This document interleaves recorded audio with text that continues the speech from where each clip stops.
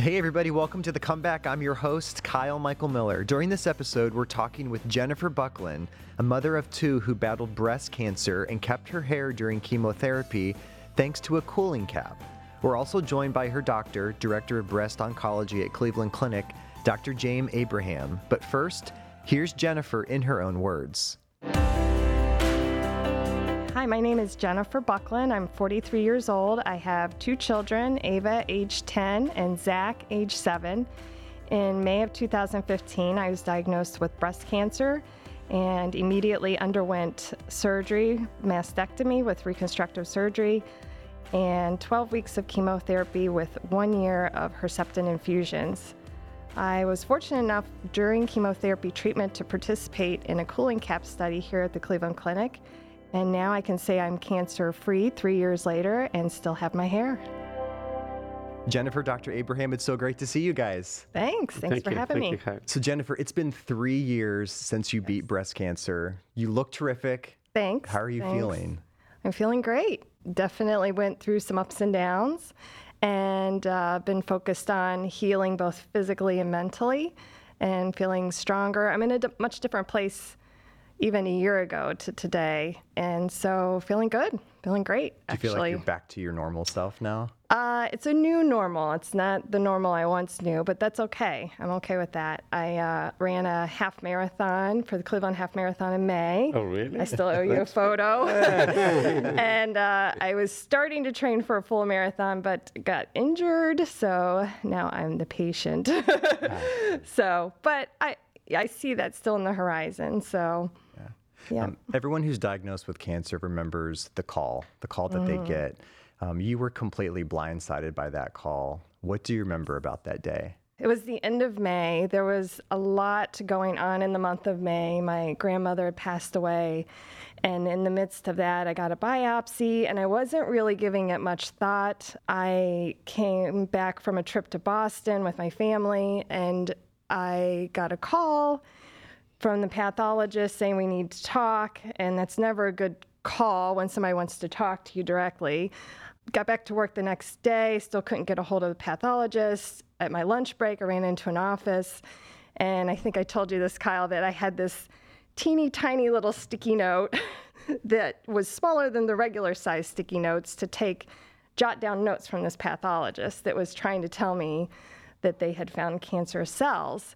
And, the language was foreign to me, talking about DCIS and ductal carcinoma, and I just foreign language to me. And I'm just trying to write on this little piece of paper.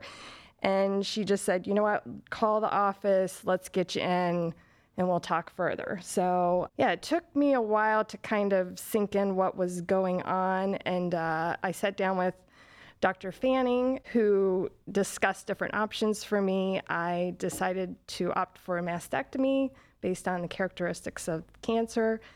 And from that mastectomy, I got news that it was actually stage 1 invasive ductal carcinoma, and so that prompted chemotherapy. So one thing led to another as far as, the mammogram was at age 40, and you're just told by your primary doctor to go on in, get it checked out. Then you get another mammogram to repeat the first one because you have nothing to compare to. Then you go to the biopsy, and it was just a very quickly moving kind of a falling out of the diagnosis. I didn't have much time to really process what was going on. So I think when you're first diagnosed, it takes a lot to wrap your head around what's going on and also to learn the language. I didn't know even though I work in a medical community, I didn't know anything about anything for breast cancer. So it's almost like a whole new world you were thrown into. Right. So it's that one little sticky note isn't gonna cut it. Isn't gonna fill all the words that I need to explain what's going on. It's so complex. Yeah. Dr. Abraham, Jennifer, like she just said, she went through a mastectomy, chemotherapy, infusion treatments, reconstructive surgeries, but she also had a new device called the cooling cap. What is the cooling cap and how does it work?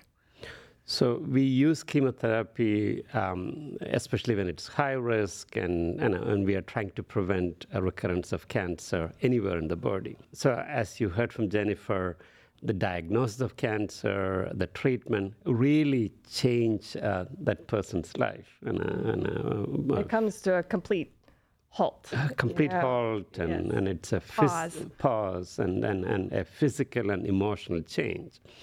And when we talk about chemo, almost the number one concern from women is losing hair. Lose or changing the identity. You're losing hair. You heard about mastectomy. So these are all things which define a person. So cooling cap is a device which can potentially prevent chemotherapy-induced hair loss. So we did the original study, the study which led to the FDA approval of this particular cooling device, which Jennifer used. So it's almost like a helmet-like device. You put that on the patients put that on their head. 30 minutes before starting the chemotherapy, then during chemo, and they keep it after the chemotherapy. So it's connected to a machine, and Jennifer can probably explain this better, a device, and a coolant, a fluid is circulating through this helmet-like device. So, and it's keeping the scalp cold. And how cold does it get, Jennifer? I want to say it's below 32, right? Yeah. So it's cold. It is cold. Very cold. Yeah. Is it uncomfortable at first? It is. It's kind of that mind-numbing cold, that raw, deep cold, and then you just kind of get used to it. You forget about it. Yeah. And what are some of the other effects of the cooling cap? I know there's certain routines that you weren't able to do with your hair. Right. So there's this whole ritual preparing for, I had chemotherapy each week, once a week. So the research team was pretty regimented in how they approached it as well. But I couldn't use any hair products as far as hair dryer, flat iron. I had to brush gently, only wash every 2-3 times a week, very gently. You wanted to preserve whatever hair you had. So they had a lotion that they put on the hair first, and then they cover the rim of your scalp so that you don't have any kind of burns, freezer burns. It's a preparation for the cap, and it worked. Yeah, that's great. And it probably also made your morning routine a lot quicker. Right. Since you couldn't use a flat iron, you couldn't use hair products. And I'm addicted to flat irons, so that was a hard one. But yeah, even tying your hair up in a ponytail holder, things like that, you couldn't, just to be very gentle with your hair. So. And how long did that last? The whole treatment? Yeah, for the cooling cap. So it was through chemotherapy treatment for 12 weeks. Okay. So. Yeah, and Dr. Abraham, is the cooling cap available for all cancer patients? So the original FDA approval is for breast cancer, and mainly early breast cancer. And our study was stage 1 to 2 breast cancer patients. And we have that available in Cleveland Clinic now for breast cancer patients. The FDA is expanding its indication for all tumors, but predominantly focusing on breast cancer. Got it. Jennifer, obviously your main goal was to beat cancer, but why was it so important for you to preserve your hair too? Well, I think it just keeps some sense of normal in your life. Losing your hair is a very visible sign that something is not right with a vibrant, healthy 40-year-old. So it's, my kids, my family, we could continue life as is. And I think just plugging away at the day-to-day was important to me. And, oh, by the way, I'm getting this treatment too. It's kind of a side note. So. Yeah.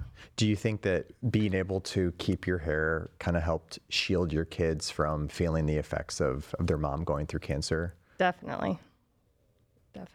They really didn't miss a beat. They were young at the time. My son was 2 going on 3. My daughter was 6 going on to 7. So really little. And Dr. Abraham, how does hair loss impact women emotionally who are going through breast cancer? So as Jennifer said, the diagnosis of cancer really changes their life. So let's just say somebody's having surgery. Of course, that changes their appearance. And then, as Jennifer is saying, the feeling of sickness or being so-called cancer patient comes when they get chemotherapy. Mm-hmm. And as Jennifer is saying, when they lose hair and then appear in front of the rest of the world as someone who is sick. So if we can at least help with one element of it, which is hair loss, there's multiple other things happening, nausea, vomiting, and fatigue, and neuropathy, and all those things. If we can help at least one key element of appearance, I think it's really important. And when we talk to the patients, that's actually one of the things we talk constantly, hair loss, and people ask, am I going to lose hair? I remember Nancy, your nurse, she was telling me, oh, and by the way, you're going to lose your hair. Right. And I thought, just real defiant, like, I am not going to lose my hair. Not going to happen. And it didn't. And it didn't. But it was like, oh, you're going to feel this, this, and this, and oh, by the way, this is going to happen. Get your wig, get your scarves, get prepared, which I did, but didn't need it. But yeah, I had to prove her wrong. Yeah. So Jennifer, we're going to play a little game called Go Fish. Oh, boy. I'm sure you've probably played it with your kids before. So we have a fishbowl here in studio. Why don't you take the lid off of it? Oh, boy. And you're going to go fishing. There are 3 questions in there for you. Pull one out, read it, and then give us your answer. What's one thing you cherish now? Oh, my health, for sure. Health and vitality. The fact that I can get out and run, I did up to 15 miles. I mean, I've never done that in my life. So, health. Yeah. Dr. Abraham gave me back my life. I have a dream team, though. It's Dr. Abraham, Dr. Fanning, and Dr. Morera. So, breast surgeon, plastic surgeon, oncologist. That's my dream team. They took care of you. So, yes. Yeah. Thank you. Yeah. And it probably also helps you just normal things in your everyday life. Right. That you took for granted. People just waking up in the morning and having breakfast. You said you had 2 cups of coffee this morning, like those little things. Yeah, you miss those things when you're sick and ill and tired. You just want to get up and do. You want to provide for your family. You want to work. And I have a hard time sitting back and just letting life go by. I want to participate in it. So, yeah. Good. Question 2. Go fishing again, Jennifer. How has beating cancer changed your perspective at work? Oh, that's a good one.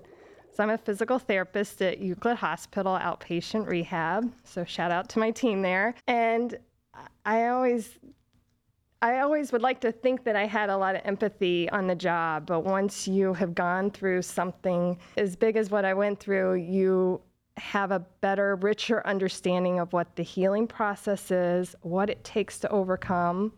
And I feel like I can approach patient care with a much more deeper, richer approach than I used to. So I just have a different perspective, and it gives you a little bit of street cred to say, oh, I've been through this too. I know what you're going through because I've been through it. And I'm sure your patients that you see appreciate that too.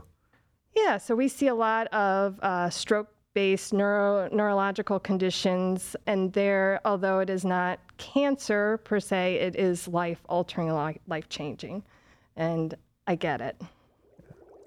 One more question in that fishbowl.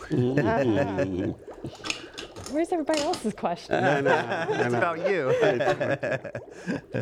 What would you like to say to encourage women diagnosed with breast cancer? I would like to say, and I think I've said this to you before, that you need to have faith in the medical community and stay true to your path. Just block out the noise that's around you, because there is a lot of noise. There's a lot of suggestions. Oh, my aunt did this. My grandma did this. And I think you just have to be at peace with the path that you've chosen, and that the doctors are going to lead you there. Yeah. Dr. Abraham, what's your piece of advice for women battling breast cancer, or even also talking just more broadly about why women should get screened? So now I can say, if I look at all patients coming to my clinic, 80% of them will be cured, or they'll have a long-term survival. So my word is, breast cancer is a curable disease, especially if it's diagnosed early. So fortunately, in the U.S., About 80% of the breast cancers are diagnosed in stage 1 or stage 2, as Jennifer is saying. That's mainly because of screening.